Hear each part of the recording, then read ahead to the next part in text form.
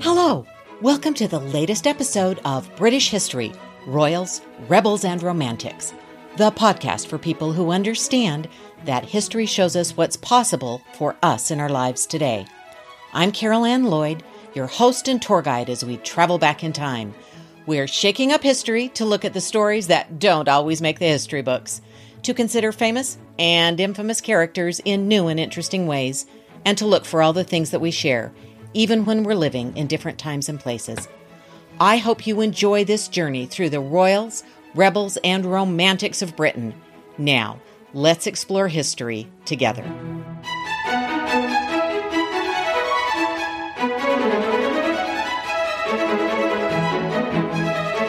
Last week, we took a look at some of the ways young Princess Elizabeth may have honored her mother Anne Boleyn by wearing her jewelry, including an A pendant in the family of Henry VIII portrait and parts of the famous B pendant in her own portrait. We also looked at the ways Elizabeth might have been influenced by her mother's example, using the elements of courtly love to navigate the male-centric court of England. Today, we're once again in the world of Queen Elizabeth I. I'm recording this right after September 7th, her birthday. In early September 1533, Anne was supposed to be getting ready to give the king a son. The birth of a son would justify the actions Henry VIII had taken, setting aside his first wife, going against the wishes of most of his ministers, breaking with Rome, and establishing himself as supreme head of the Church of England. Henry believed God would reward these actions by giving him the son he had wished for since coming to the throne almost 25 years previously. It seemed God had other plans. The baby was healthy, but the baby was a girl. This didn't end Henry's marriage to Anne Boleyn, but it changed things. He had counted on her giving him a son to prove him right. And yes, I think it was that much about him. That baby, the girl, the king was pleased she was healthy and boasted about how quickly she'd have a brother to join her. But for Henry, it was a blow. And for Anne, she must have realized in that moment that however she doted on and showered gifts on her little girl, she had failed in her quest to give the king a son. Mother and daughter faced incredible challenges the day Elizabeth was born. Their determination, as well as the fierce and feisty natures they possessed, would guide them through challenges and take them to very different ends.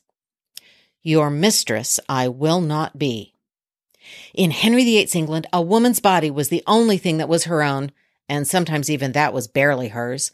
Once a woman married, she turned over everything she owned to her husband, and legally, he owned everything she brought to the marriage, including herself. It was illegal for a man to kill his wife, but pretty much everything else was allowed. When Anne Boleyn returned from the French court in the 1520s, she fell in love with Harry Percy, the heir to the Earl of Northumberland. The two wished to marry, but Cardinal Wolsey intervened. Some scholars think Henry VIII might have already had his eye on Anne, but actually most believe this young woman was just considered not high enough born to marry the son of an earl. Joke was on them because just a few years later, the king himself was Anne's new suitor. Initially, Anne and the king engaged in courtly love, but it quickly became clear words were not enough for Henry VIII. He wanted Anne to be his mistress. Anne was not interested.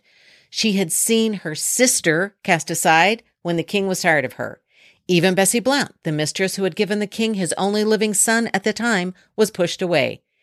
Anne was not interested in being used and abandoned by a lover, not even a royal lover. Henry was relentless, but Anne was firm. We don't often think of what a chance Anne was taking here.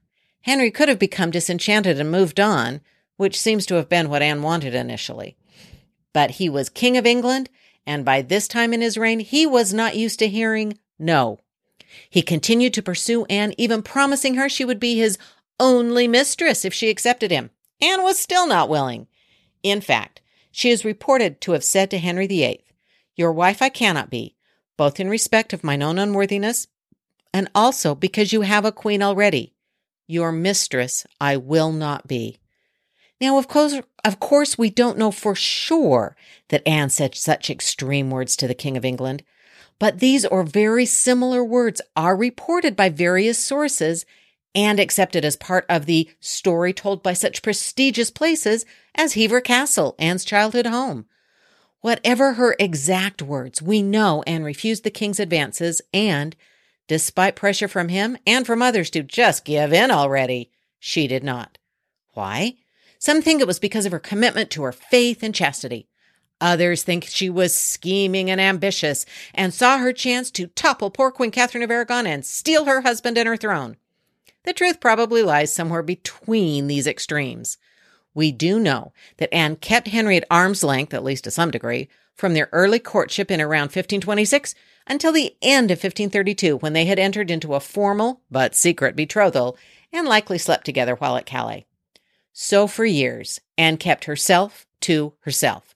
At some point during that time, the king decided to marry her. Anne is often accused of seducing the king, breaking up a happy family, taking him away from the queen and their daughter. It is certainly true that Anne said terrible things about Catherine and Princess Mary, and that she treated Henry's daughter badly. But she didn't make Henry pursue her. In fact, if we look at this from a practical perspective, Anne was an employee of the court as a member of Catherine of Aragon's household. Henry was in charge of the court. He had all the power. Except the power Anne kept over herself. Fierce and feisty, she managed to keep the king interested and eager for years. He decided that with his current wife past childbearing years and the need for a son paramount in his reign, he would find a new wife. And, as was his pattern throughout his reign, he would choose the wife he wanted. He wanted Anne Boleyn. Once they were married, and especially once Elizabeth was born, Anne's power diminished. He now controlled her world. Their relationship was volatile, and throughout 1534 and 1535, they are frequently in each other's company, and so often described as being, quote, married together, that we know the king didn't turn away from her immediately after their daughter was born. But I think her reckless behavior in the final months of her life was her attempt to regain some of the power she had lost. She knew Henry VIII and his court, and she knew what was acceptable and what was not. Her words to Henry Norris, suggesting the king's death, were not acceptable. I think they're the emotional attempt of a woman struggling to regain power and a sense of control over her life. Tragically, these words led to the loss of her life instead. I will have but one mistress here, and no master. When Elizabeth took the throne of England, her body was no longer solely her own. Baked into the fabric of medieval monarchy was the notion of the king's two bodies, the body natural and the body politic. The natural body was believed to be subject to illness, disability, and death. The body politic, however, was designed for the governance of the people and therefore was not subject to the ailments that could affect the natural body. The notion goes into great and complicated details, but the essence is that when the king's natural body dies, the heir immediately inherits the royal body politic, the rights, responsibilities, and capabilities of ruling.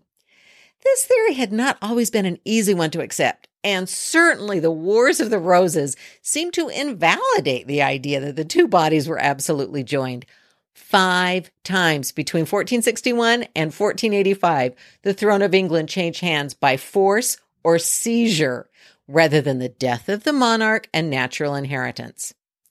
Elizabeth made creative use of the notion of two bodies, a body personal, natural, and in her case feminine, and a body powerful, governing, and unlimited in the body politic. One of the primary questions facing Elizabeth when she inherited the crown from her sister Mary I was that of marriage. Mary I had diligently done her duty as a woman by marrying within a year of taking the throne. This was fully expected. As a woman, she would be too weak, too emotional, and unworthy to rule on her own. Unfortunately, Mary's choice of Philip of Spain was not greeted with great rejoicing in all of England. The marriage raised alarms that Mary would place the needs and safety of her kingdom second to those of her husband Spain. The Wyatt Rebellion broke out in response to Mary's Spanish husband and her willingness to do the bidding of the Emperor Charles. Ultimately, the marriage proved unsuccessful in its stated goal. Mary and Philip did not produce an heir to unite the two kingdoms into a greater Catholic nation. Mary squandered money and troops to support Philip's wars and lost England's final holding in France as a result. Philip quickly abandoned his wife when it became clear she would not bear him a child, and Mary died alone and miserable. That was the immediate example her half-sister Elizabeth had of marriage. Elizabeth had also been a witness to the marriage between her final and beloved stepmother, Catherine Parr, which had revealed to her a complicated relationship of sometimes improper desires. Then there were the marriages of her father. At less than 3, she would have been too young to have had a strong impression of the sudden destruction of her mother, but she would have heard the stories throughout her life. Then there was the death of Jane Seymour, the dissolution of the marriage to Anne of Cleves, the execution of Catherine Howard, and the final marriage to Catherine Parr. We don't know if Elizabeth knew just how close Henry's final wife came to a perilous fall. Within just a few days of inheriting her half-sister's throne, Elizabeth's choice of husband was a topic of public discourse. Count Feria wrote to Philip of Spain, "The more I think about this business, the more certain I am that everything depends upon the husband this woman may take." And a German diplomat wrote, "The queen is of an age where she should, in reason, as is woman's way, be eager to marry and be provided for that she should wish to remain a maid and never marry is inconceivable." Her very first parliament petitioned her to marry as part of its official business. From the moment she was born, as daughter of a king, Elizabeth was expected to marry for the benefit of others. She seems to have had other plans. Shortly after taking the throne, Elizabeth is reported to have remarked upon the chorus of voices admonishing her to quickly take a husband by saying, "There is a strong idea in the world that a woman cannot live unless she is married." Her words to Parliament in response to their request were clear. She acknowledged their request that she marry, and she congratulated them for not actually proposing a specific husband. She talked around the notion of marrying, but made a couple of very telling statements. Quote, "And in the end, this shall be for me sufficient, that a marble stone shall declare that a queen, having reigned such a time, lived and died a virgin." And even more pointedly, she said to the Commons, quote, "I am already bound unto a husband, which is the kingdom of England, and that may suffice you."